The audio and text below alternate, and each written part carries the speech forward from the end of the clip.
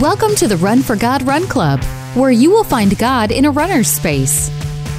Welcome to the Run for God Run Club. This is your one stop each week to be motivated and inspired to get off the couch and onto the running trail, where you can in turn inspire others to do the same.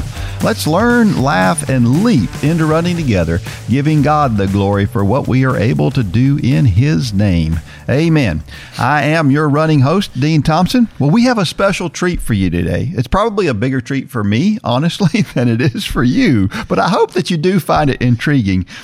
You've heard Mitchell and I talk about Coach Richard Westbrook several times over the past 3 years as we've done this podcast. If you've listened before, well, he is here today, and we're going to get into some accomplishments along the way. But Coach Westbrook was my cross-country and track coach back when I was in high school, back in the early 80s. And he, quite frankly, did more to help mold me into who I am today, good or bad, than more than anybody except maybe God and my mother. So he has essentially retired from coaching at this point, but still in a kind of an unofficial way, helps with the Tryon cross-country team, which is his old hometown and his high school from more than just a couple of years ago. Yeah. And he is with us here, so please welcome Coach Westbrook. Welcome to Cohutta. I think I'm glad to be here. It's a great place. In Cohutta. No, really, I like the place. It's similar to Tryon, so I like the feel and the size and the look of the place. If you can just find it. Yeah. That was the main thing. It took me a while. I took one wrong turn, didn't know where I was going, but figured out I was going the wrong way and had to double back, find the right road, and here I am. It's all good. We like it here. All right. Well, we're going to do this podcast a little bit differently. We're going to do this kind of as a more of an interview type thing, sort of like we did with Alan Webb, rather than our normal sharing main stories. But we're going to share some great stories, I'm sure. Before we get to that, let me talk about our sponsor of this week. It is Ken's Car Star. They feature state-of-the-art unibody and frame repair equipment, expert painting, towing assistance, vehicle pickup and delivery, and a nationwide warranty in a clean, inviting environment. We've repaired more than 4 million vehicles since 1989. That's why more people choose CarStar Auto Body Repair Experts for their vehicle repair needs than any other body shop. Call Ken's CarStar and schedule a free estimate today. CarStar is all over the country. We've got our local guys here. I think they have 4 local shops now. So they continue to grow, and it's because they do such a great job. So if you have the opportunity, go see them at Ken's CarStar. All right, we don't have a Facebook post or a trivia question this week. We will have 2 trivia answers next week, though, because we're going to go over a trivia question this week. So that'll be fun. So, Coach, let's talk about your family. I feel like I'm part of the family at times, and I just because I feel like I grew up with your family, and it's cool to see them growing up. So tell us about your family. Yeah, you were close because you were just a couple of blocks away. Yeah. So no matter how much we tried to hide from you, you kept showing up. But seriously, no, I kind of feel the same way. And the family, I have my wife is at home recuperating from an operation on her foot, which looks like Frankenstein monster's foot right now. Had stitches all in it and everything, but she's tough and she's hanging in there, and it's actually getting better right now. She's up and around, and I don't have to do quite as much for her as I did when she was down a little bit more. Kind of a reversal of fortune there. Yeah.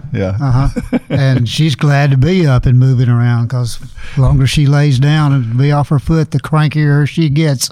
And I'm glad she's up and around. So that's the way that works. Good thing you never get cranky. No, I'm sure I don't. She just kind of says, "Oh," that's her response when I get back, and then turns away. And I know I better clean up my act. And then we have locally there in Tryon, my daughter is there with her daughter, granddaughter for us. Braylee is her name. She's a 9th grader. She does some running. when I can get her out the door and away from her iPad. It runs well when that happens. I'm just trying to get her going more now than she has been lately. She runs to school a couple of times a week, and I try to fill in the other days. And she has a school race coming up in which they pick a team to run. I think the first race is in Ringo. Yeah. Cool. With an elementary cross-country day there of some sort. Cool. Their So grades will Season run has there. Brayley, but you don't call her Brayley. Call her Rainbow Yeah, first. I'm not even sure if I realized what her real name was. Yeah, I just start talking about her sometime, and people say, well, wait a minute. Now, I know Season has Brady, but who in the heck is Rainbow? I say, oh, okay, I have to explain that. I just kind of forget about that. Yeah. Everybody should know that, but it doesn't. Because that's the first thing I thought of when I first saw her little face and smiling. But now she's getting a little precocious, and that Rainbow name may have to disappear to Groucho or something. At 9 years old, it's bound to happen. Yeah, it does. I Yeah. expected that. She's kind of taken after her mother. So other kids? Yeah, I have a daughter, Wendy, which is the older daughter. She lives south of Atlanta. She's got a family down there, and she's got 2 kids that are in their teens or entering their teens. Yeah. And well-placed family, a good Christian family down there.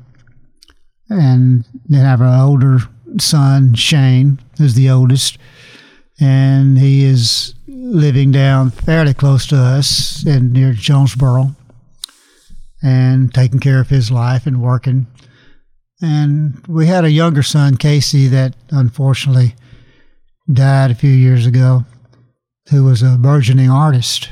Yeah. And that was unfortunate, but think about Casey every day. Yeah. He did some pretty cool things on movie sets, right? Yes, that was he did. Part of what he did was he was Yes. involved in movie sets. Yeah. Some pretty cool stuff. Well, Tryon, like you mentioned, is a lot like Cohutta. It's a tiny little small town, right?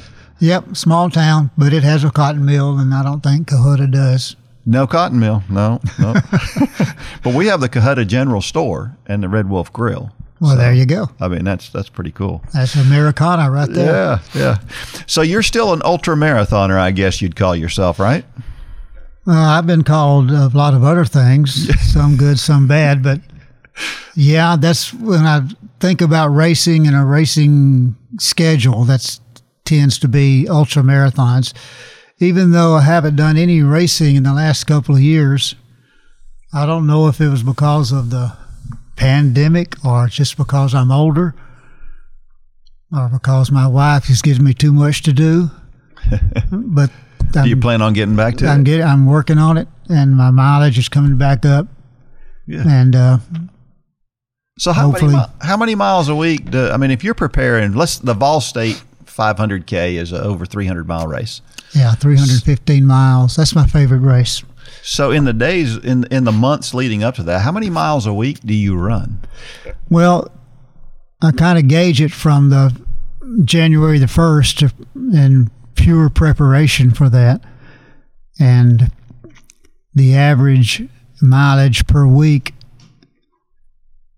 attained during January would be 90 to 100 miles a week.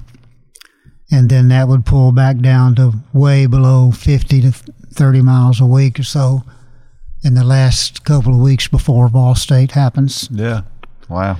And it's all ultra marathon running, which kind of fits me because it's slow and easy.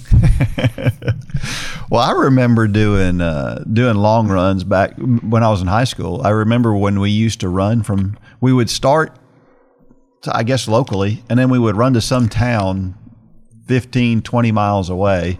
In between, we usually did it over the Christmas holidays, if I remember, every year. Yeah. So, do you remember those? Or other holidays that were extensive enough that we get the run in and still have other days to Yeah. do your own thing. Yeah. Yeah, I remember those. That was the staple of the program. Yeah. Yeah. And we would, there weren't enough. We usually could all come home in one vehicle. Mm-hmm. So in a van. So there weren't a ton of folks that would do it, but it was always fun. But we would run, and we'd have rallying points. I remember we'd kind of group back up, and then we'd go again, and we'd rally one last time about 3 miles from the finish line, and in that last 3 miles, I would just try to hammer that last 3 miles. And sometimes you were pushing me hard on those last few miles. I remember. So how did you get started coaching? I was at Austin Peay State University up in Clarksville, Tennessee, being a physical education major. Went there with the pure purpose of becoming a football coach, which changed after my first year. And I was on the football team during that first year, but I was being knocked around like I don't know what. So I figured maybe there's a better way to do this. But actually, I was taking courses in educational courses in physical education in the education department and learning about physical fitness and finding out that what I thought about football fitness didn't really compare to life fitness. And that aerobic running and distance running would prepare one for a longer lifespan than the kinetic energy in football would prepare one for. That would only prepare you to hit somebody else and knock them down.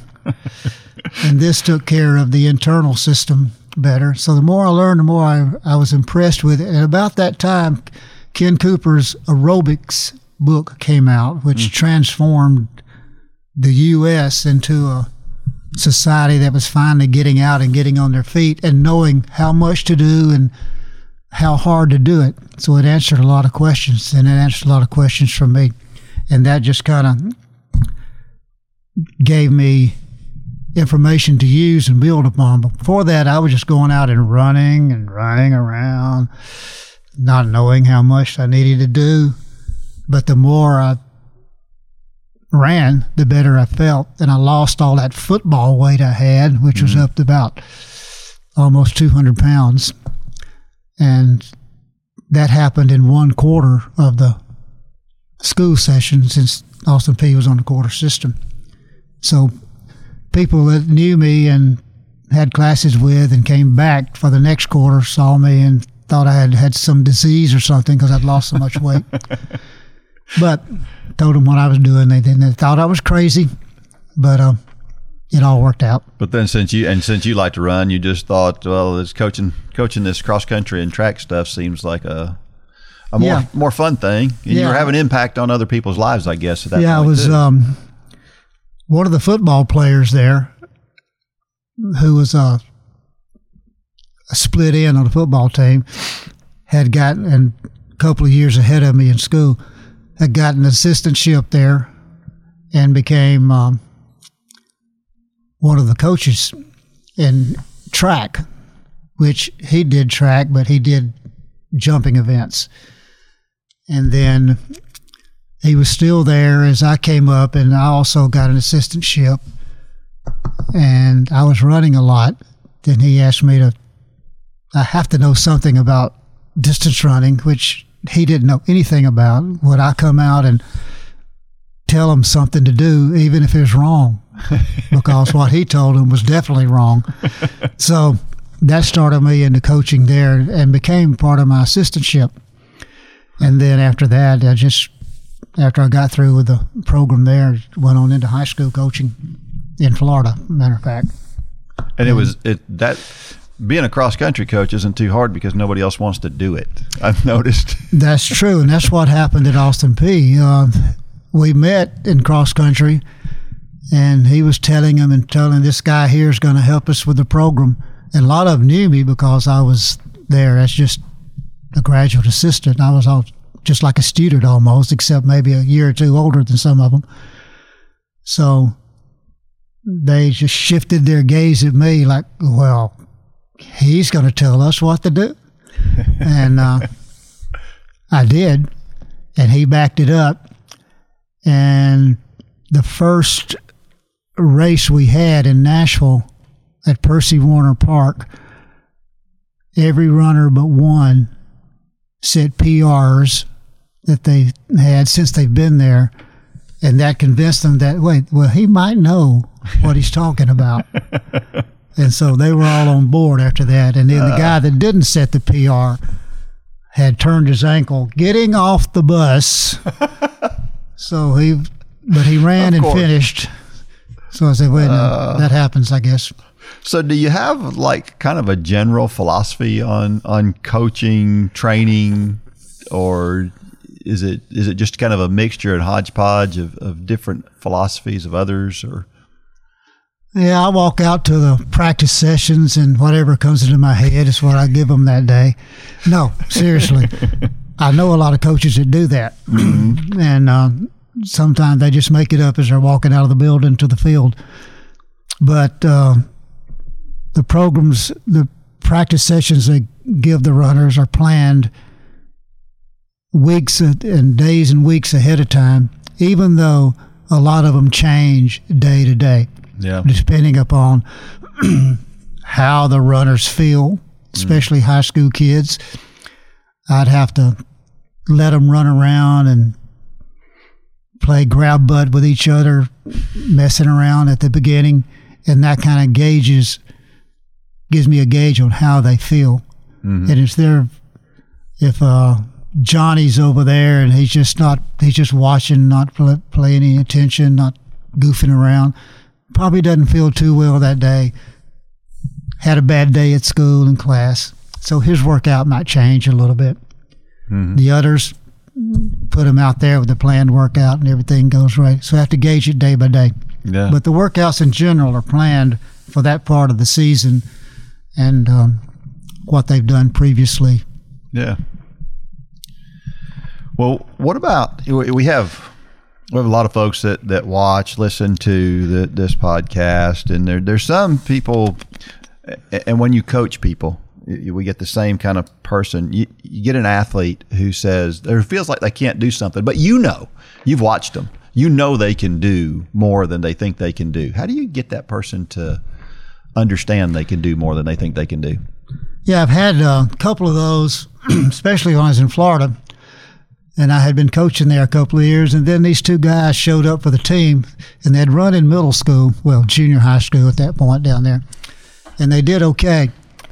And I had recruited them because I knew they could run better. But they still came into the program, and they would just run along. Their easy run was just a fat person jog. I mean, they took easy to the extreme. And they would not push the red line and push it over and put in more effort. And I knew they could run a lot better than they have.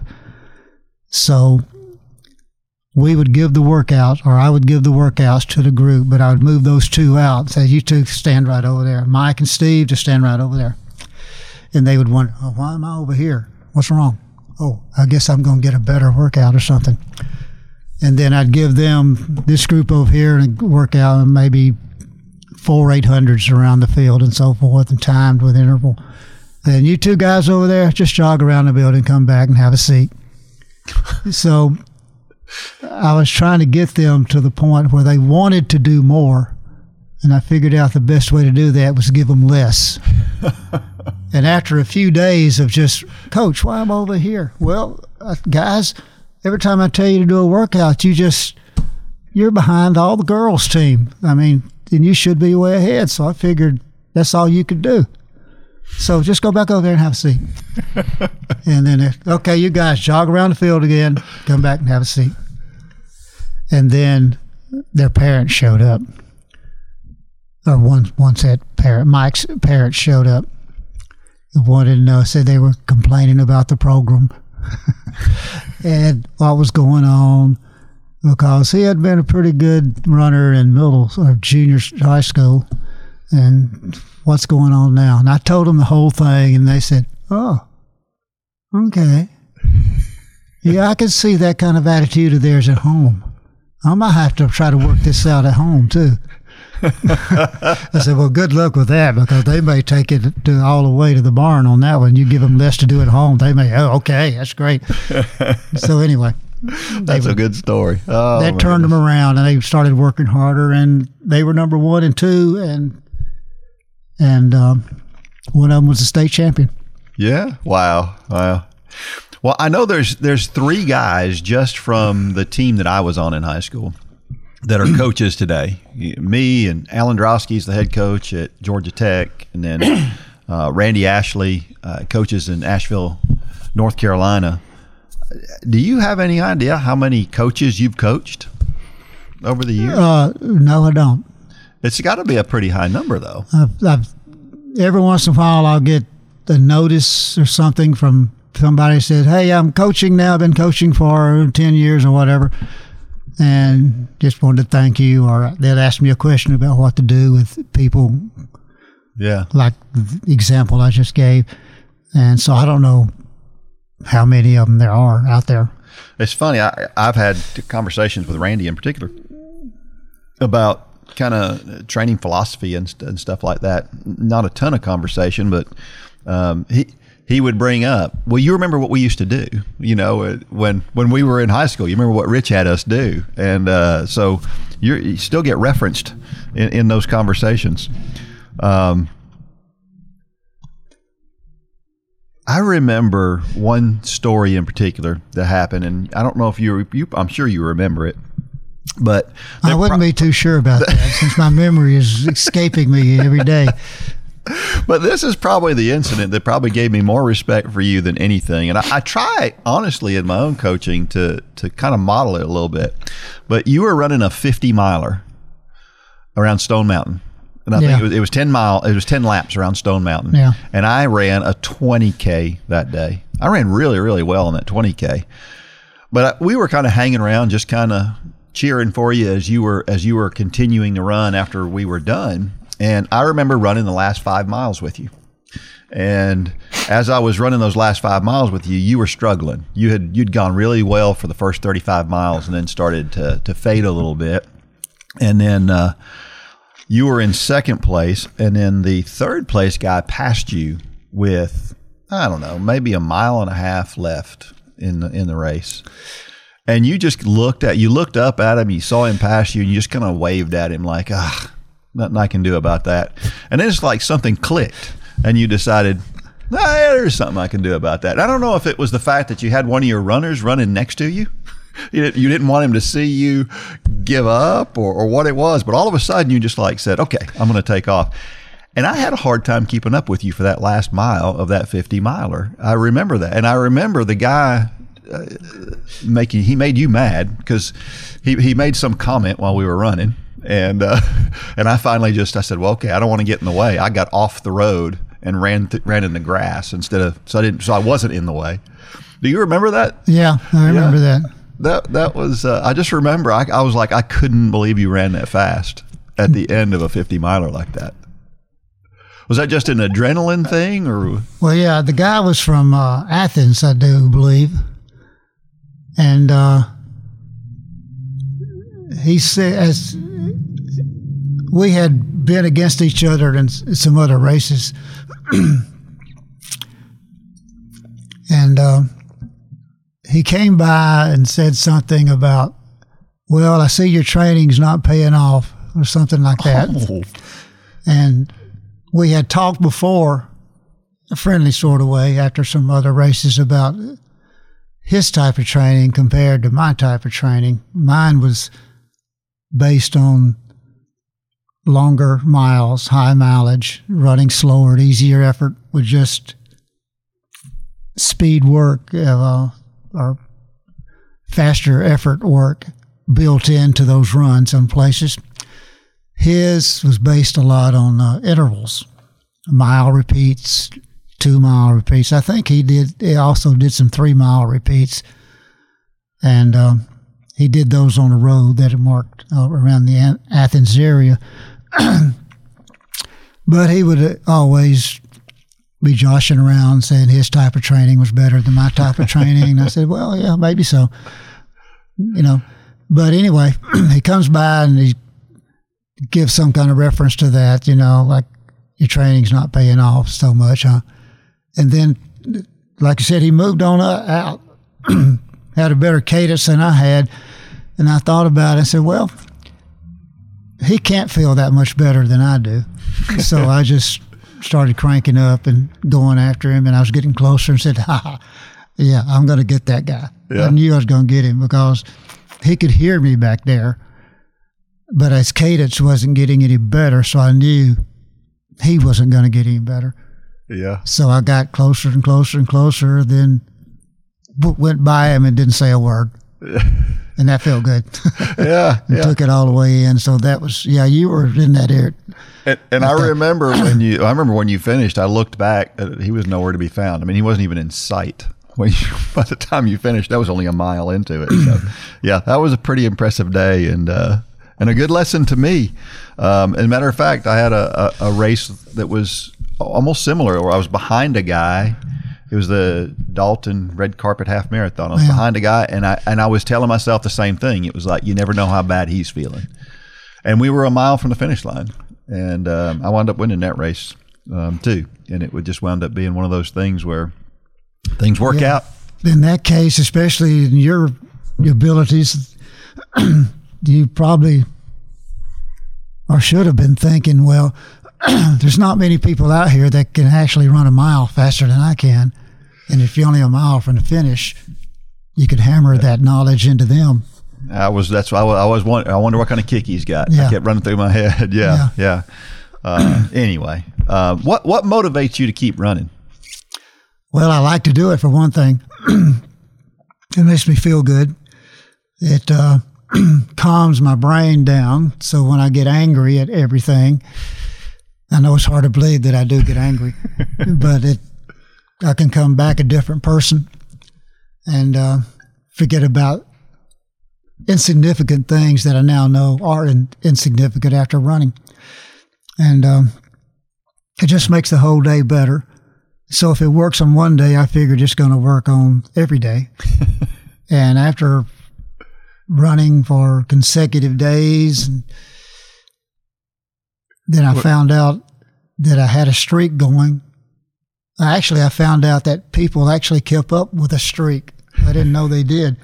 Do you struggle with motivation to exercise? Are you looking for something that will challenge you and inspire and motivate you? The Run for God Run Club is just what you need to get off the couch and on your way to a fitter, healthier you. Stop trying to get into better shape and do it with the help and inspiration of thousands of others who are going through the same challenges you face. Whether you are participating in the Couch to Marathon Challenge or any of our other challenges, or you're just looking for a daily pick-me-up to get active, join the Run for God Run Club today. You can join for as little as 27 cents a day. So what are you waiting for? Get started today at runforgod.com.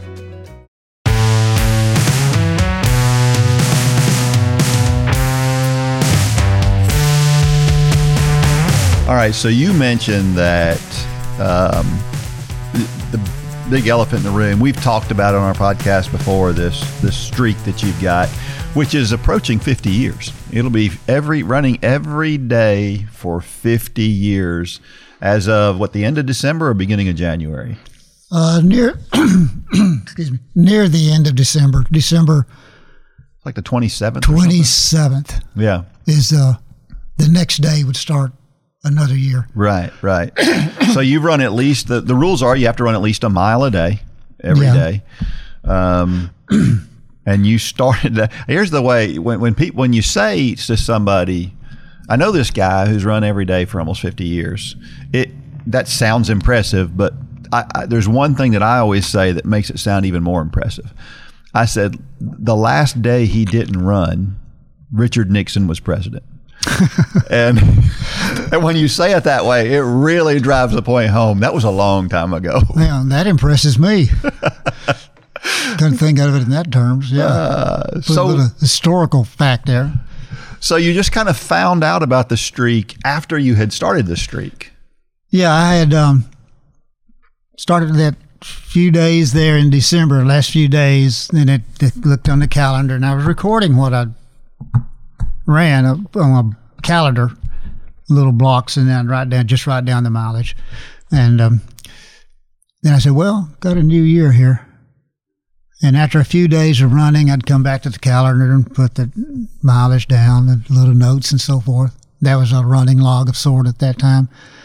And then I said, I wonder if I can fulfill the whole month, run up to my birthday on the 26th of January, make it that far. And then I got there and I said, I might as well go the whole month. I wonder if I can do February.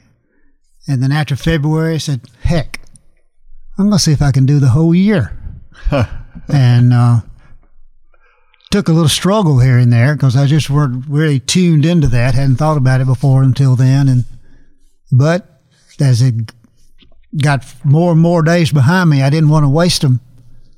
So I probably ran some when I shouldn't have, just to make sure I did it. Those were like mile days. And so how many days over these 50 years have you run just 1 mile, would you think? There's very few. Yeah. I don't know how many. But probably less than a handful a year. Yeah. There'd have to be something wrong. Well, I haven't been injured much at all. Haven't been sick much at all either. You had a back problem, though, one time that really gave you fits for a little while, didn't it? It did, yeah. And those were mile per day days. Yeah. And they struggled. And but mentioning that, I think the running helped the back problem heal faster. The doctor gave me 2 to 3 weeks to get over it, and after a week, I was fine. Oh. And he said, "What? Wait a minute. What'd you do? Get on some kind of a stretching program or something?" I said, "Well, I stretched what I could after I run, but wait, you mean been running during this time?" And I said, "Yeah, it hurt, but I ran." Oh, well, okay. That's one for the books.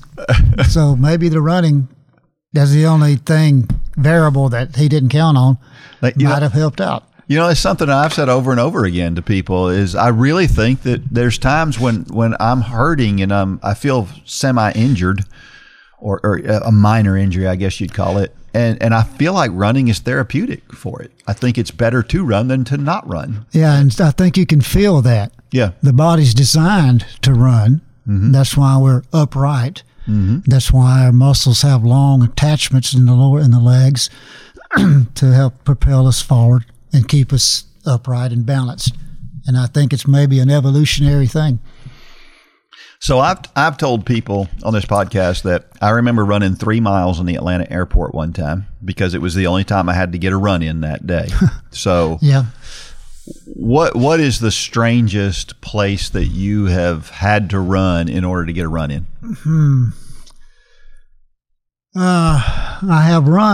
I've also run inside at the Atlanta airport. I can't really remember why.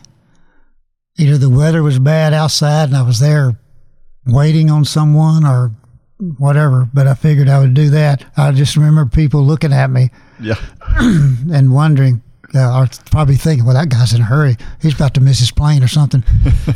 And so that may be one of the oddest places I've run. Yeah. I've run some in gyms when the weather has been really, really terrible. Yeah. Many, many laps around the basketball Floors, floors, which is... That'll get you dizzy. Yeah, well, it'd drive you crazy. I'd have to turn around and go the other way. I guess that's about it. Because usually I get outside, no matter how bad the weather is. I kind of think of it as a challenge that the weather's not going to stop me. Yeah. So I'll put on everything I have and go out and run in the rain. I've run in Florida. I run in hurricane weather, and that was different. I remember running down the road and taking a left that goes along Highway 98 toward Panama City and parallels the coast. And as soon as I turned that corner, that wind hit me like a wall. So I turned around the other way. Let it help you. That was easier, but I got 6 miles in. Oh, my goodness. And the rain and wind was just blowing me everywhere. Well, and I've told the story on here before that I run every day but one for the last 12 years. And, obviously. Now, why was that one not run? Have I never told you that story? Why that one? No. Yeah. Well, I had the flu one week, and it was bad. It was one of those that and I would go downstairs on my treadmill. I'd run a mile on the treadmill, and then I'd sit on the side of the treadmill for 20 minutes trying to recover because I felt so bad just trying to run a mile. But I ran that mile, and so I got through that whole week. And by Saturday, I was feeling pretty normal. So Saturday, I went out for a 6-mile run. Felt okay, a little weak, but okay. Monday morning at 4:00 in the morning, I woke up and went, oh my gosh, I forgot to run yesterday. I forgot to run on Sunday. I was working out in the yard, doing other stuff. It's not like I didn't have time. I just forgot to run. And so here I am, I'm laying in bed at 4:00 in the morning. I'm thinking, okay, how do I fix this? Right. And because there's nothing you can do. It's gone. The day is gone. There's nothing you can do to go back and reverse time. Don't have a time machine. So I'm getting mad at myself, right? And I'm thinking, why in the world? Well, so I finally lay there and I thought, okay, God, what are you trying to tell me? And here's what I feel like God told me this plain and clear. I feel like God said, I know sometimes you feel like maybe you're a little too obsessed, like maybe running is an idol to you. And this is my way of telling you that just run. You love running. Just go out there and do it and enjoy it and quit worrying about whether or not you think I know I'm more important than it is. And it was so clear. And so that one day is actually a really good day for me. And I tell people this. Yeah. There's a lot of people who have run every day for the last 12 years. But I may be the only person who's run every day but one in the past 12 years. Yeah, that's a whole classification by itself. That's right. That's right. Which makes you kind of special, doesn't it? That's right. That's right. So how long do you think you can go? As long as I'm breathing, I guess. Yeah. I mean, I feel good. Nothing hurts. I'm slower. I probably will get slower. 76 now? Is that right? 76. Okay. We have a birthday in January. Okay. As long as I feel good and it's not hurting me and the hurt carries over for days and days and days and days, I guess I'll just keep on going. Yeah. I like the movement. So you never get to the point. I remember when I was in high school, I ran every day for the last 2.5 years of my high school running. And I remember just getting to the point where I wanted that streak to be over. Because it felt like a burden after a while, right? Yep. And I remember days of it's 11:30 at night and I still haven't run, and and running at 11:30 at night, and it just became a burden, and I wanted to end it. Have you ever gotten to that point? Yeah, I have. Sarah, I was running a lot of miles at a lot of days before I really realized that a streak is being formed. I was just going out there and running, not even thinking about a streak. Didn't even know about streaking. And till I read about it and found out about it and saying, well, maybe I could do that. And then after I realized now I'm running and making a point to keep the streak going, it became a burden. Right. Because I was running for a different reason than just going out and running, and because I liked it. Yeah. So I had to work myself out of that. And my first thought was, well, I just won't run tomorrow, and got to get that solved. But when tomorrow came, I got up and ran, and I was out in the run before I wasn't going to run today. So that told me that maybe I wasn't putting as much weight on the streaking as I thought I was. Maybe I was just thinking about it more. Yeah. And I think that was the case, because after that realization, then the streak was there. It was there. Okay. If it's not there, that's okay. I'll just keep running and marking it on the calendar, and realize, okay, another year's gone by. Then finding out about the streak organization, finally submitted my information to them and got recognized. And and you're 5th right now on the list. Last time I looked, Yeah, I looked at it just this past week. You're still number 5 right now, unless somebody hasn't run in the last few days. Of those 4 that are ahead of you, the guy that you're at 49.8 years. The guy that's leading is at 54.4 years, and there's not a whole lot you can do but just try to outlast them, right? I guess so. And I noticed of those 4 guys, 3 of them are younger than you are. So that was a surprise to me when I saw that. I figured I would see, some 80-year-old guys. Yeah, like dinosaurs like me. But we'll see if this dinosaur can hang in there longer than I can. I don't know. I like your chances. And if you think running every day for 12 years is a long time, I mean, I guess it is. But there would be, if I was on that list, which I can't be because I missed a day, but if I was on that list, there would be over 300 people ahead of me that have been more than 12 years.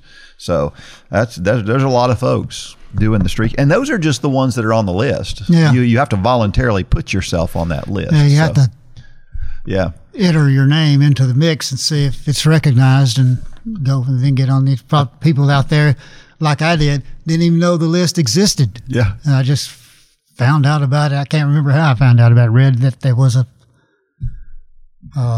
there is an official list out there. an international organization that keeps up with it, and then the national part of that. And they're serious about it too, because I remember because you had over 30 years in before you ever got your name on the list, and so they researched to make sure that that was a legitimate 30-something years, that somebody wasn't just coming out of the blue and going, "Hey, I've run every day for 30." Somebody could do that, right? I thought about that, yeah. But they called me. Apparently, you gave them my name, or at least you must have given them several names. And I remember them calling me and saying, "How do you know that he's run every day, since such and such time?" And I remember telling them, "Are you kidding?" But yeah, so they're really good about checking up and at least doing a little bit of research to make sure somebody's not putting somebody on. So that's I remember impressive. them asking me. I remember reading about it and thinking, well, shoot, I've done those these many days. I'll just enter my name. Thought that would be it, and then I get all this feedback from them that to verify this, verify that, a whole list of things, and one of them was name so many people. I forget how many it was. Yeah. Who could possibly verify? And I know I put your name on there because I think that was the first name I put on there. Yeah. That would know that this guy is crazy enough to do that. So they might have called the other 9 people or whatever. It's so interesting to think that kind of consistency, and just frankly the luck as well, right? You got to you got to be fortunate.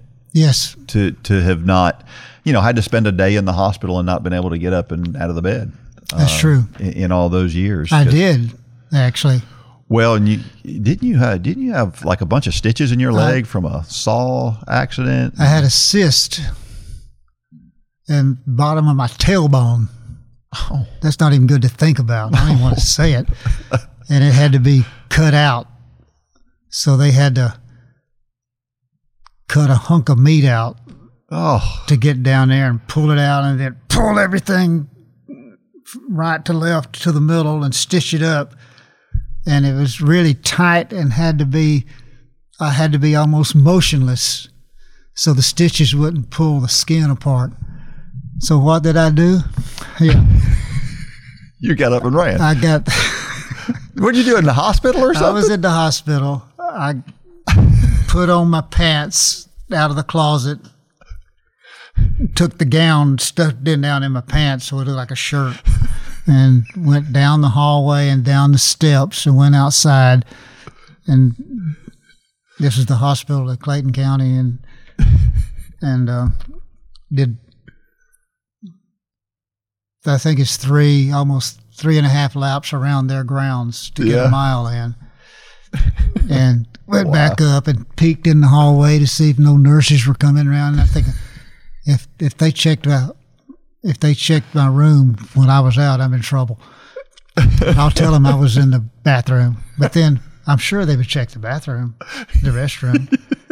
But luckily, I guess nobody ever checked while I was, because it was nighttime. It was like Pick the right time. Yeah. It was like past midnight, so it'd be the next day. I figured that'd be the best time to try it. And it hurt. My goodness. But I was in there 3 days, I think. So 3 of those days were doing that. It was only because of the streak. Yeah. How crazy is that? Wow, it's pretty crazy. It's pretty crazy. But everything healed up okay, so I guess it was all right. It's a fun story. God said, well, you can do that, buddy. I'm with you. Yeah. But everything was okay. Well, let's talk about another topic that is, I think, interesting to the folks that listen. Do you still drink Coke? Yeah. Yeah. So I remember years. I don't shoot Coke in my arm. No. I drink Coca-Cola. Coca-Cola. I'll get that straight. Coca-Cola. Yeah. Yeah. So and for many people that listen to this, and I'm sure you get these comments all the time, that's like drinking battery acid to some people, right? Yeah. To drink Coke. That's the story out there. And you still drink Coke to this day. Yeah. And no ill effects, no problems. How much, I was convinced at one time that diet just wasn't all that important. And when I was in high school, I paid no attention to my diet at all. Yeah, like most high school people do. I just made sure I got lots of calories. I didn't do that, but I paid no attention to what I ate. Never thought much about it. And I was always convinced it just didn't matter so much. And then a few years ago, we had a guy on our podcast, actually, as an emergency room doctor, and he was a plant-based eater. And we talked about his plant-based diet, and I thought, I need to try that. Well, I tried it, and I thought, well, you know how if you're going to try something, you got to do it for a period of time to see if it works. So I did it. I decided 30 days. Well, at the end of 30 days, I was like, the first couple of weeks weren't great. But after 30 days, I was like, I'm feeling pretty good. I feel more energized through the day. And I've been on a plant-based diet ever since. And that was over 3 years ago. And with good results. Yeah. I mean, it was 6 months after I started that. I ran a 1636 5K at 55 years old. And so it has been successful for me. Now, I'm not as strict on it as I was. And I really need to get back to what I was doing. But do you think the plant-based diet is crazy, or what do you think? No, I think it's well based, and I kind of tend to look at things in a evolutionary way, because we're still here walking around, running around as humans because our ancestors survived, and most of those survived by eating plants, and because they weren't strong enough to kill big animals to feed the tribe or whatever, even though they had traps and hunting and stuff, all that. But most of the time it was plants that kept them going. And I'm sure that's one reason we're still here. So a plant-based diet fits into that evolutionary scenario. And if it was good then, it's got to be good now. And in fact, it may be better now with progress putting so much non-nutritional stuff in the foods we eat. Yeah. So you drink Coke. What about the rest of your diet? Is it fairly natural? Is it? It goes from a Coca-Cola to a Diet Coke, and maybe a Coke with some sugar in it, and Coke's got a bad rap, a lot of stuff, but Coke is actually a good aid in running when you're out there. If you can stop somewhere and get a Coke, and drink it, you're getting sugar in. You're going to use that sugar immediately because the body's wanting it. Right. If you've been out there for a few, half mile won't do it. It's got to be a few more. Yeah. And the caffeine will actually trigger fat loss, fat usage while you're running longer. So then you're burning some sugar that you've used up. Then you tap into the sugar from the Coke, I would imagine, and then the caffeine has had time to work, and you start using fat that's on your body as energy, which is all a good thing, I guess. Yeah, I mean, it makes sense. It makes sense. So there's a lot of people who will blame, and I don't remember this being a thing when I was in high school. Maybe it's because we didn't know as much as we know today. But these high school kids these days, they'll run a minute slower than they should have run a race. Yes. And they'll say it's because of what I ate, or it's because I wasn't hydrated enough, or something like that. How crazy is that? That's crazy enough to be what they think is true, but a lot of them just haven't explored all the facets of running to know that it's not true. Yeah. That they can train more. They can clean up their diet a little bit. They can quit eating that snack right before the race. Yeah. All that kind of stuff. And I see a lot of teams, as I'm helping with the Trine program, I see a lot of teams, and I see a lot of them eating immediately before the race, and I want to go over there and slap the stuff out of their hands and tell them not to do it, that you know, whatever you're eating now is not going to help you in the race. The only thing it can do is hurt you. Right. And but I don't do that, obviously. Yeah. But I guess the coaches aren't getting that information to the runners. I'm not even sure the coaches know. Well, I see some coaches handing out stuff right before the race. So it's a problem. Parents are, I think, to blame a lot of times, because they think, well, we need something to eat. You're about to expend a lot of energy. You need energy. That's true. And so I think there's probably a lot of that going on. I have seen parents at races, invitationals, handing out stuff to their runners, bananas especially. Yeah. Sometimes apples, which is a bad thing. Yeah. And so I'm sure that happens. Yeah. Yeah, yeah. So it's good intentions, but we all know about good intentions. Yeah, good intentions and not backed up by the right knowledge. That's it.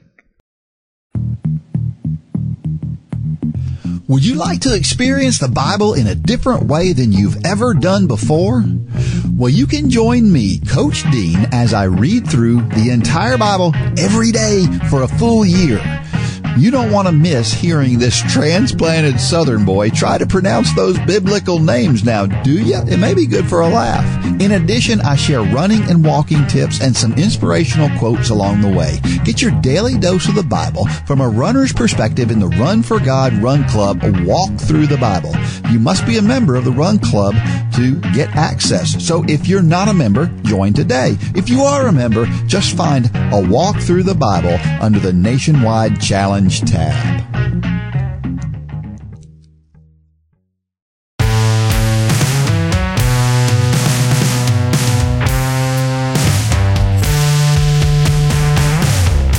All right, we're back. Let's talk about some specific things that I remember from back in my day. I remember one occasion where we were headed to, I want to say North Carolina, it could have been South Carolina, but we were headed to a regional Junior Olympics race, and we had a bus full of kids that were headed that way, and I was goofing around on the bus. And you were driving the bus, and you had had enough. And so you pulled over on the side of the interstate, if I remember correctly, and you had me and somebody else do push-ups just about to the point where we were about to puke. Do you remember that day? Yes, I do. Yeah. I think we were going to Furman. If not Furman, somewhere up in that area. Okay. All right. I didn't. Because they were hosting a lot of meets up there at that time. Yeah. I remember running that race the next day and being so sore. Oh my gosh, I was sore. Well, it carried over again. I'm glad. I'm glad. If it carries over, then you're probably going to remember it, which obviously you do. Yeah. Well, I still ran pretty well that day. Yeah, you did. But that's the thing about it. The push-ups, I've at one time I'd had people get out and run alongside the road if it wasn't an interstate or anything. Or there'd be a hill over there. I said, okay, you're going to have to get 5 repeats up that hill, 10, whatever. But then push-ups became easier, and I found out that the carryover stress from push-ups is almost nothing. Huh. And because once you start running and you get warmed up, and you could be sore here, you think, here, triceps, but once you start running, it's all good. It goes away. Unless you do like 5,000, it might not be. Well, and I think I did just short of that. yeah, 4,000's okay. Well, I remember here not too long ago, when I was coaching at Dalton State, we went to a meet down in Gulf Shores, Alabama. And we ran the 5K, and then it started raining. It wouldn't stop lightning, and they finally just had to call the meet. And so we got in and we drove home. And on the way home, I thought, well, this is not right. We trained for a race. We were ready for a race, and we didn't get to run a race. So we stopped in LaGrange, Georgia, and found a high school track, and we ran a 1,500-meter race. Those that didn't get to run the 5K that morning got to run their 1,500-meter race. All but one of them ran a PR that day. And I'll never forget when that day came. It was they didn't want to do it. Oh, obviously, right? Yeah. You know that is, right? They didn't want to do it, and so I told them we're going to start at such and such time after we stopped the bus. When they all were warming up and stuff, and they all came to the line ready to run.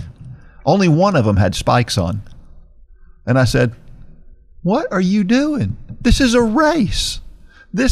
You're supposed to treat this like it's a race." Like a race, yeah. And I said, "Go get your spikes on. You got 5 minutes." They all go run back. They're steaming at me. They're so mad. But they go back to their to the bus. They get their spikes on. They come back out there. Like I said, all but one of them run a PR. And that one that didn't run the PR had been injured. And it was a really good day, and they were kind of glad they did it afterwards, but they were still really mad. But I never remember getting back on the bus and thinking that was such a Westbrook thing to do. As you're sitting here telling me that, I was thinking, well, this sounds good. I think I would have done that too. Yeah, right. So. Well, did their attitude change knowing that they ran PRs as you went further up the road? They did. They were in reflection. They were like, yeah, I guess it's good that we did that because it was good that we got that out. So can you think of something that was just crazier that you did over the years that you had a team do or somebody do or? I've stopped and had hill workouts when I just saw a hill over there that looked good. And took teams to, from coaching in Georgia, and we went to Florida for invitationals down there, or even South Georgia. Yeah. And we'd pass roads, the land on the side, and there'd be a hill going way up there. And I said, "Look over there, guys." Yeah. And they'd say, "Oh, no." We'd pulling over, parking. We could get access to the hill, and they'd do 10 repeats or so. A lot of times that was after the race. We wouldn't want to do it before the race. Yeah. But they came to expect it. So when he pointed the hill, and a lot of times I would just point to it and drive right on by, and they'd go, "Oh, be so glad." But they always did well. They did well on the hill, mainly because it was just a new place. Talk about hills. I remember the Andes Nursery Loop. Yeah. Yeah, I remember that. Matter of fact, we were doing 3-mile repeats on the Andes Nursery Loop when you pulled me aside. It was before the season had even started. And you pulled me aside my senior year and told me, "Listen, you got a chance to win the state meet if you'll just buckle down and care a little bit and do it." And sure enough, you were right. I remember that day. Yeah, because you were coming up those hills. You were getting to the top, but there wasn't a whole lot of effort involved. Yeah? Yeah, you had a good stride. Arms were good, which is good. Yeah. You can do that on hills with good form, and still it'll be to your advantage. But if you start pushing it a little bit with that good form, which you were not doing, then the benefits may be doubled. Because when you get to the top of the hill, you're breathing kind of hard. Yeah. So after that, you started doing that. Yeah. and finished it up pretty well. Well, I remember our practice one time when I was whining. No. Yeah. I was bent over tying my shoe, and when I came up, you said, "Thompson, why don't you just go home? I mean, just go home. I mean, you don't have to be here. Just go home." And then I'm looking at you like, what are you talking about? And you looked at me and said, "No, don't come back tomorrow, but just go home." And I remember that kind of drove a point home. I think I whined a little bit less than after that. Maybe I didn't cut it out completely, I'm sure. But I was the best runner on the team at the time. Yes. But you were serious. I mean, if you were like, if you don't want to be here, don't be here. Right? Right. Which we can't get away with these days, it seems. These days it's really hard to just be honest and frank with athletes. That's true. And I see that when I'm helping with the Tryon team. And I remember that incident. And even as I was telling you that, I was really hoping you weren't going to go. And even as I was hoping that, I kept adding on to it and don't come back. Like a final nail. Yeah. And maybe that would convince him to keep on going with this work. And it worked out. And it worked out. It did. And when I saw it working out, I went, oh, boy, I got through that. But like with this team now, if I did that with their top runner, if I was enough in charge to do that, he'd just probably walk off and never come back. Yeah. And I said, oh, well, I just blew that one. Yeah. And that's if you didn't get a lawsuit for talking like that these days. So I just have to approach it a little differently, or just pull him out of the workout for a few repeats, hoping he'll ask why he's over here. And I say, well, you're wasting your time out there. You're not doing it. So I don't want other people to be that bad in their workout. So if they don't see you doing it, maybe they'll do better. Then they'll get back in there and do it. I've done some of those similar things recently. Coaching is a constant psychological investigation into people. Yeah, it is. Every day. Yeah. And one day that may work, and the next day the same thing may destroy it all. Yeah. And well, do you remember I was doing a workout by myself one time? And I don't remember why my mother was out there at this workout, but she was. And I was doing 800 repeats, but you didn't tell me what the workout was. So you told me, get on the line. I want you to do an 800. I want you to run it hard. And I don't remember exactly the words you used to say how hard you wanted me to run, but it was hard. And I ran like 208 or 206 or something pretty fast. Yeah, probably right under race pace. And then you right over race pace. Yeah, and then you were still like, just rest for a minute. And then you were like, okay, get on the line and do another one. I had no idea how many of these I was going to do.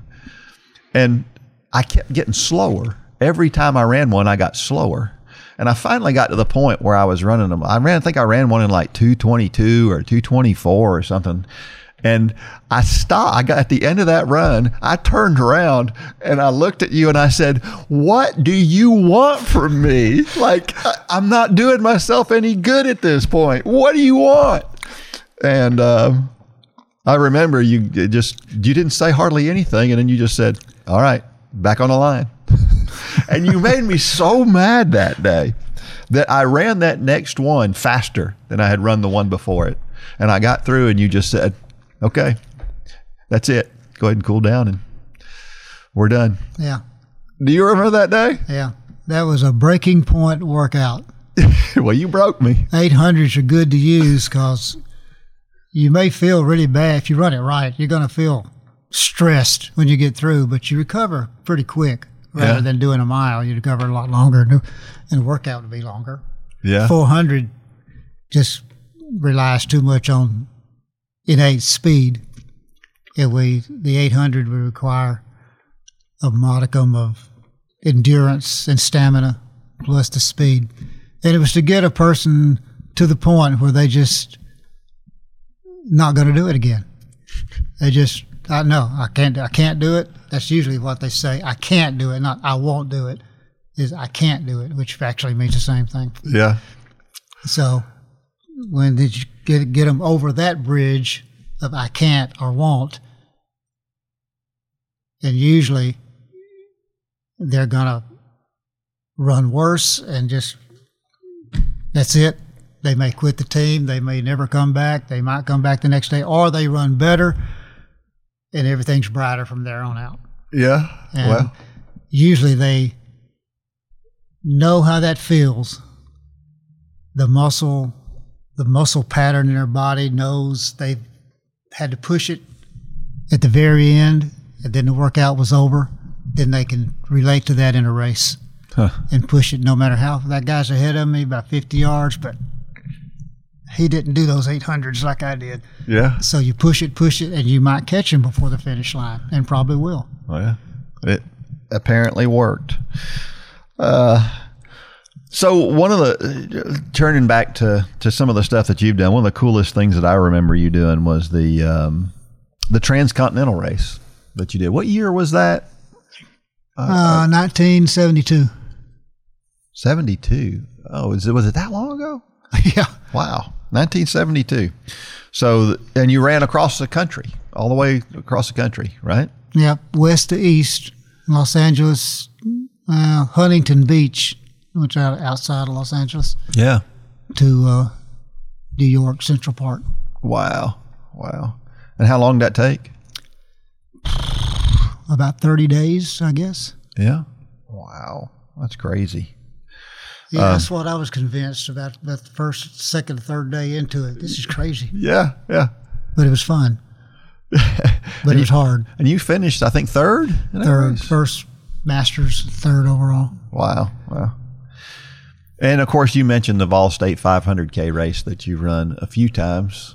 And you in this race, it's just you just carry with you whatever you've got, and that's it. You don't have a crew supporting you. It's just 315 miles. It has two divisions. You can be crewed, where like a family or somebody's riding along in their car or meeting you up every mile or 5 miles or whatever, giving you aid. So that's crewed. Or you can just be out there with nobody with you or thinking about you or care about you. And if you get it, if you want anything to drink or eat, you got to have it with you or find it, or find the roadkill on the road. And that's, to me, that's the real race. Yeah. There's no, and that's the screwed division. There's no division like the crewed winner or the assisted winner. It's just all together. Yeah. You just pick the one you want. Yeah. And I picked the screwed division. Yeah. Division compared to the crewed division. Screwed from the name, the race director. Yeah. Moniker for that division. So, and you would just sleep on the side of the road? Yep. Carry a small backpack. Yeah. Very small. And it's got another shirt in it, another pair of shorts, two more pair of socks, no other shoes, a rain top, no complete suit, just the top. And the cap will hang on it or be in there. They'll use at times. And a water bottle and lubricant, Vaseline or something of that sort.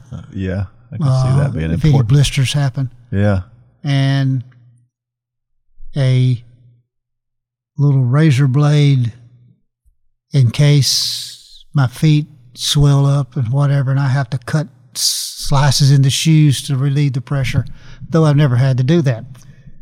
But a lot of runners. Well, you almost had to do it one year, though. Yeah. Because you started, it starts in Missouri? Right? Yep. And actually, yeah. You walk across the bridge and then start. You get on a boat. You get up on the banks in Missouri, run down the hill to the boat, get on, then go across the Mississippi and get in. Oh, okay. In Kentucky, and then run that little finger part of Kentucky, then boom, you're in Tennessee, and then the rest of it ends in Georgia. And so 1 year you were in a hotel, I think, the night before, and you like stubbed your toe or something. Yeah. And makes me hurt to think about it. Right? Yep. So, and you decided you were going to go ahead and go on with the race anyway, right? And what did you find out afterwards? That my toe was broken. I had to cut the toe area out so it wouldn't be hitting up against the shoe, top, bottom, or side. So I was running with 2 good pair of shoes, running shoes, and one of them had no covering over the big toe. So and you finished that race. Yeah, and then the problem was every once in a while I'd get rocks in there and grass and whatever. I'd have to stop, take the shoe off, clean it out, and put it back in there. Oh. And it hurt putting my foot back in there because the toe was swollen. Oh, but wow, that's crazy. Mm-mm. So you've also done some unofficial things too. Like I know you ran the length of the state of Georgia. You've run some other states too, right? Well, I run basically Georgia, across the Panhandle in Florida. Okay. From east to west, west to east. Okay. Finishing in Jacksonville Beach. Okay. Run across the Grand Canyon. Have you done North Rim to South Rim. Okay. That's all I can really think of. Ran parts of the Parkway. What's the name of the Parkway? Blue Ridge Parkway? Yeah. Yeah. Yeah, not all of it together, even though I still want to do that. Yeah. That'd be a cool trip. I've run the coast of Georgia, South Carolina, down to Florida. And I think I remember you telling me a story that when you were running Georgia, you were up here, not too far from here somewhere, and you took like an electrolyte pill or something, and then you realized you didn't have any water. Can you tell that story? Yeah, I was running down basically 41 down through Georgia. Yeah. And I was still up in this area, and I popped an electrolyte capsule. Yeah. And it's got like celluloid that's supposed to digest and melt pretty quick. They don't believe that because it didn't do it. It got hung in the back of my throat. And I couldn't hardly breathe, much less swallow. Yeah. It just wasn't going anywhere. And I didn't have any fluid, any water. I don't know what I was thinking that I could, well, I had taken them before like that because of enough moisture in my mouth, I could just swallow it. Even though they recommend to take it with water or fluid. Yeah. So better follow the recommendations because I didn't. But I was seriously thinking I might just suffocate myself here. I could feel my heart rate getting faster. And I was getting lightheaded. And then I was getting dizzy. And I think I went around a curve, stumbling along. And there was a building up ahead of me. And I figured if I could make it there, I was hoping it was a store because it looked could be a store. Yeah. Or it could be just a house or maybe combined. And I got there and it was all boarded up and closed. But there was I went around thinking it might be a faucet, but there was like people will cut out a half of a barrel. Yeah. And turn it sideways and use it for a water trough for animals or horses or something. One of those was behind it, and a little water was in it, dripping down off the top, I guess. Wow. And a lot of it had rust in it. But I think you had to have something. I said, well, rust has iron in it. Maybe that'll help me. So I just scooped it up and tried to clean it out and swallowed enough to finally that thing. I could feel it, like where your collarbone comes together, straight back into your throat. I could feel it down that deep, but it was not going any further. Yeah. And I kept drinking enough, and I'd hold my head up, try to straighten my throat out, and finally I felt it move, and then it finally went on down. And I felt so much better because I knew I wasn't going to die right there behind that store. Nobody ever find me. And wow. I was so weak after that I thought the carryover, something was wrong. Yeah. That it felt like work just to pick my foot up and put it forward. And my shoulders felt weak. But after walking a little bit, I guess the circulation Yeah. improved again, and oxygen got where it needed, and I felt better, started jogging. I was okay. Wow. But I wouldn't suggest taking one of those. In fact, I quit taking those altogether. That was enough. With water or anything, I found something else. I just went back to Coca-Cola. Coca-Cola is actually a good drink to use out there. While you are working hard to keep your body in shape physically, the music you listen to while you run can help keep you in shape spiritually. We have partnered with J Radio to put together a group of running playlists by Mitchell, Lane, Holly, me, and others that you hear on the Run Club podcast. Plus, you can listen to a playlist put together by members of Run Club just like you. Check out the whole station of Run for God playlists now at jradio.com and in the J Radio app.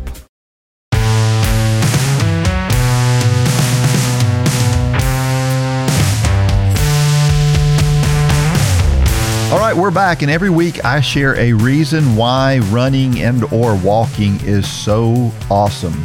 And this is the time that I normally do that. Well, what do you think is the best reason to be a runner and or a walker?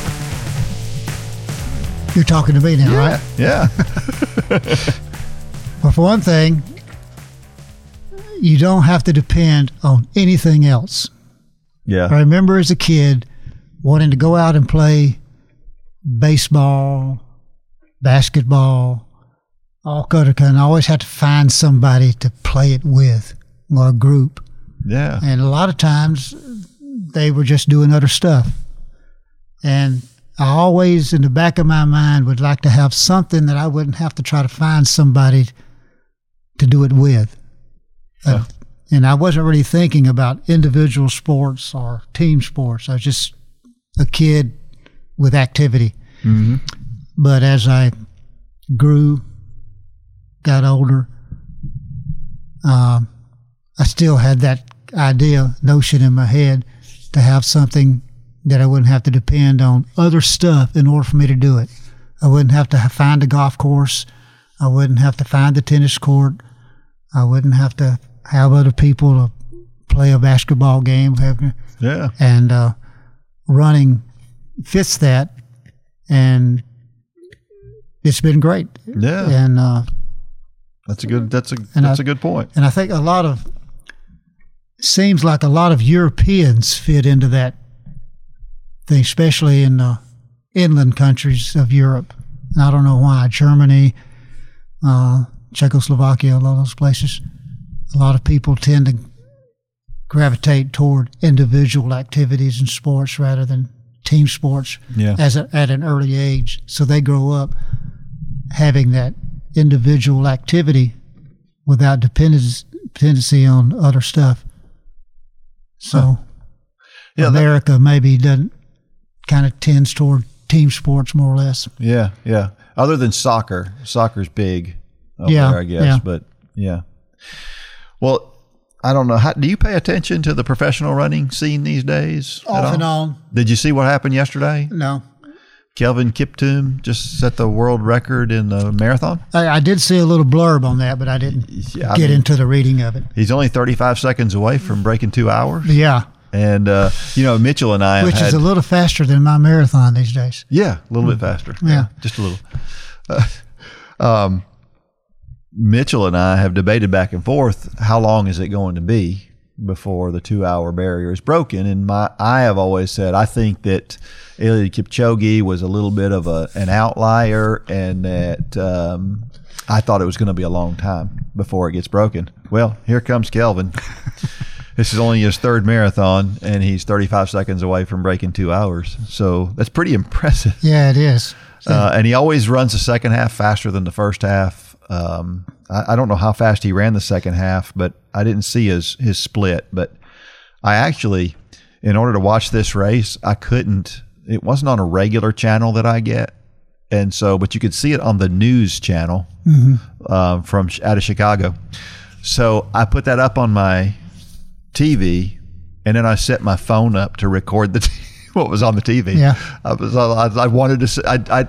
I had this feeling I needed to see it, and sure enough, he winds up breaking the record. So I was glad that I did that. So what do you think? Do you have somebody this year that you think is the most impressive athlete of the year? Is there any performances that No, because one thing I haven't kept up with that closely. Yeah. So I don't know. Yeah.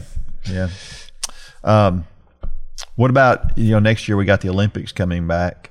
Do you see anything interesting happening there, or is that another thing you're not necessarily following really closely?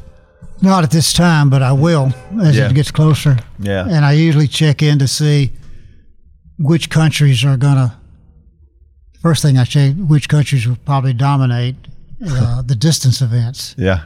Which more people pick an African nation to do that. Yeah. But then they may be, and probably will be correct, but I always look for those exceptions to that. Yeah. A guy coming out of Portugal or something that nobody's ever heard of. Yeah. And then knocks off the 10K.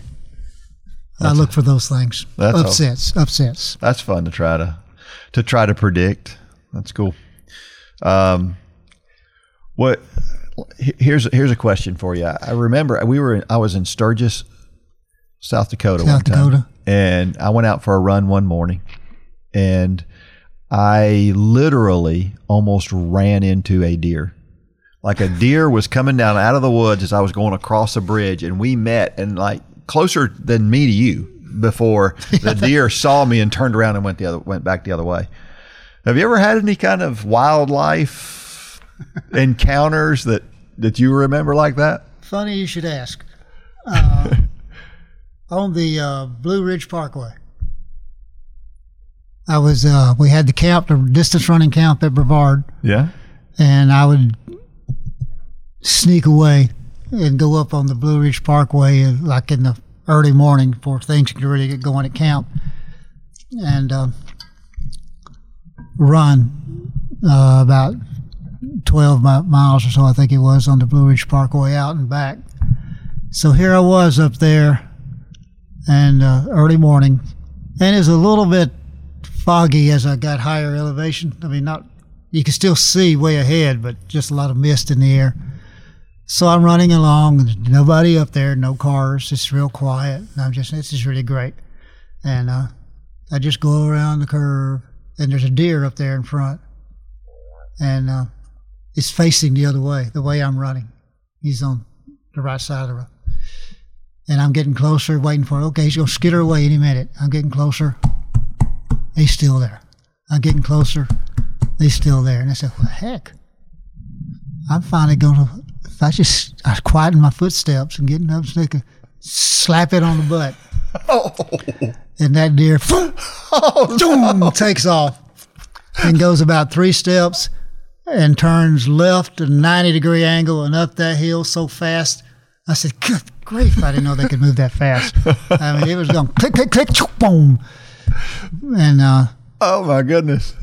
I thought that, that'd probably never happen again, being so close that he must have been really hungry, munching on that grass beside the road. And it's real short grass, had been mowed a little bit, probably easy to because he was so engrossed in that he didn't hear me or smell me or anything. Yeah. But boom. I wonder what he got back and told his family when. I'm sure that was a great conversation. Oh my goodness, that's crazy. Well, I mentioned a few stories from back in my high school days. Is there one that you remember, a story? You know what story I remember? It just came to mind. I remember we used to do these things called guts. Yeah. And guts was, I'll explain that the guts were, you would do, I don't know, it was 10 or 15, 20, I don't know how many. 10 push-ups on that end. 10 push-ups on one end. You'd run. 20 sit-ups on the other end. Yeah, and you'd run back and forth till you got tired. Yeah. And the distance between is whatever I wanted it to be. Yeah. Nice little workout. Yeah. But there was boring for the person doing it. That's the main thing. Yeah.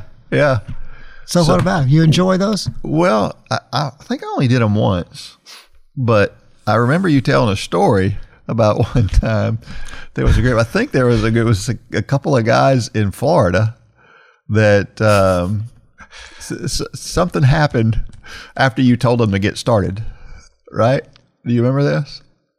I remember a situation in Florida, if it's the one you're thinking about. You told them to get started, and then you left and forgot about them. But yeah, we were out at the track, and they were doing in the grass, actually on the outside part of the track, and then about 15, 20 feet was a fence, and then that strip of grass in there is where they were doing it, and had to go from the gate up to where the fence made a left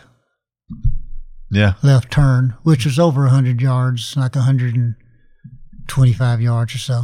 Yeah. And theoretically, the harder you run, the earlier I'll stop you. Right. And then you shorter. But they were doing pretty good. And then some kid came out and needed something that I had of his in the office. So I said, okay, they're good. I'll go. We'll go down. I went over there and I got in the office, found what he needed, and found some other stuff, and kind of forgot that I was supposed to be back out there with those guys. A few minutes, and then another kid came in and said, "How long are I forget their names? How long are they going to be out there?" And I said, "Oh, a little while longer." I stayed like I knew all along how much longer. I guess I'll go out and check on them. I didn't tell them I forgot about them. But they were going hard. They were still going hard because they knew they might not can see me, but I could probably always see them. Yeah. Because sometimes I'd be in another field or whatever. Oh, yeah. And I never did tell them that. I never did tell them that I forgot about them. But it still wasn't. It was under an hour. Yeah. They were doing that. Wasn't the longest ever, but it was probably second place. I remember the kids on the team not doing a run. I remember one day in particular where it was my sophomore year, and the entire team hid behind the gym. We were supposed to be out running 6 miles. And it was me and Randy Ashley. He was a freshman at the time. We were the only two that ran that day. Did you know that happened? Yeah. Okay. And of course, I wasn't bold enough to not run.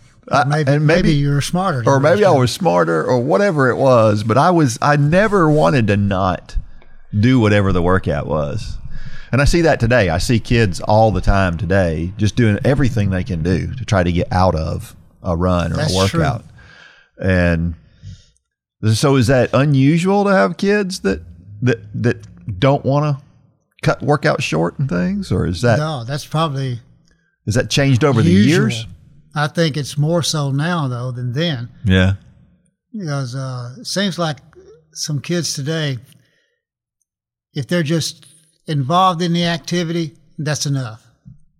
I don't need to be involved and doing the best I can every day. Yeah. I mean, I don't want to do that. I just want to be on the team. Yeah, he's a cross-country runner. Yeah, he's whatever. And they know I'm involved, and I get to wear the jersey, and all that stuff. But, I don't want to run that 6 miles hard. No, I don't want to do that. And the coach, I'll still be okay on the team if I don't do it. So yeah, there seems to be a lack of dedication. Yeah. At least from the experiences I've had here lately. Well, I've seen some of that myself. Well, I'm going to leave you with a trivia question for this week, and I'm going to set it up this way. And I don't know if you remember this. Back, I think it was 1981. I believe. I won't remember that. Go ahead. We had a trivia contest on the cross-country team. You gave us all this, I think it was 2 or 3 sheets of trivia questions, and we were supposed to write down the trivia answers, turn them back in, and the person who answered the most questions was going to get a prize. And there was one question that I think stumped everybody. And I don't remember exactly how it was worded, but the answer to the question I remember the answer was a person none of us knew, and none of us could come up with the answer. And I remember everybody was convinced because it was, and this is the way I phrased the question: who is the Native American who had the highest finish for an American at the Olympic 10,000 meters prior to Billy Mills' gold medal in 1964? And for whatever reason, the entire team was convinced it was some guy named Longboat. Thomas Longboat. But that's not what the answer was. And do you remember that question? You don't say the answer, because this is our trivia question for the week. So Yeah, I remember that question. this is probably the hardest trivia question we've ever had on this podcast. So if you can answer that question, if somebody answers that, the first person that answers it correctly gets a $20 gift card in the Run for God store. Ooh. So if you know the answer to that question, send it to dean@runforgod.com. And if you're the first person, you'll win that prize. But I remember now it's a lot easier to find the answer to that question these days than it was back then. Yeah. But still, that's a hard one to find. So if you know that one, you're pretty awesome. All right, I'm going to leave you with a motivational thought of the week. Do you have what's your favorite quote, running quote? You got one? I used to have one that I would respond to when people ask me that, and I haven't done it so long. You don't remember? I can't remember. It was very simple. I remember you used to like the one, the race is not always to the swift, but to those who keep on running. Yeah, that's true. I use that a lot. Yeah, I like that one. But I'm at a loss right now. Well, It was like something almost like 3 or 4 words. Well, you can keep that one in mind. The race is not always to the swift, but to those who keep on running. It's all about staying in the game, right? Yeah, that applies to life itself. It does. Yeah, for sure. All right. Well, I so appreciate you making the drive over to come over here and share with us. And you've definitely had some experiences. It's been good. It's been good to be here. And you're not done yet. I'm sure there'll be some interesting thing happen in the next year. I hope I'm not done. No. Well, you gotta outlast those other 4 guys. So That's true. You don't have any choice. I've been trying to find their address. Yeah. And sending them a letter bomb. But I figured, no, they'd probably get traced back to me. Yeah. You probably don't Better want to not want to do that. Yeah. Probably try something different. You'll just have to live to 120 and keep running, I guess. I'm surprised I was even that high on the list. Yeah. Oh, that's amazing. That's incredible. There's 4 guys that have run every day for over 50 years in the world. And there's one guy that has a retired streak, I think Ron Hill ran 52 years. Guy from England. Yeah. And I think that's it. I think those are the only 5 guys that have ever done it. I think you're going to be the 6th guy in the history of the world. And that's pretty awesome accomplishment. So congratulations. Well, I shouldn't say that until it happens, because you never know what's going to happen. That's true. But I have faith in that it'll happen. All right. Thank you so much. And if you're tuning in, thanks again. Remember to like and share this podcast. Remember, we're trying to get to 100,000 downloads by the end of this year. So you got to get this out, because we got to get there. So I have faith in you. I know you will. And until next week, may God bless every step of every run and or walk. Go out there and shine your light.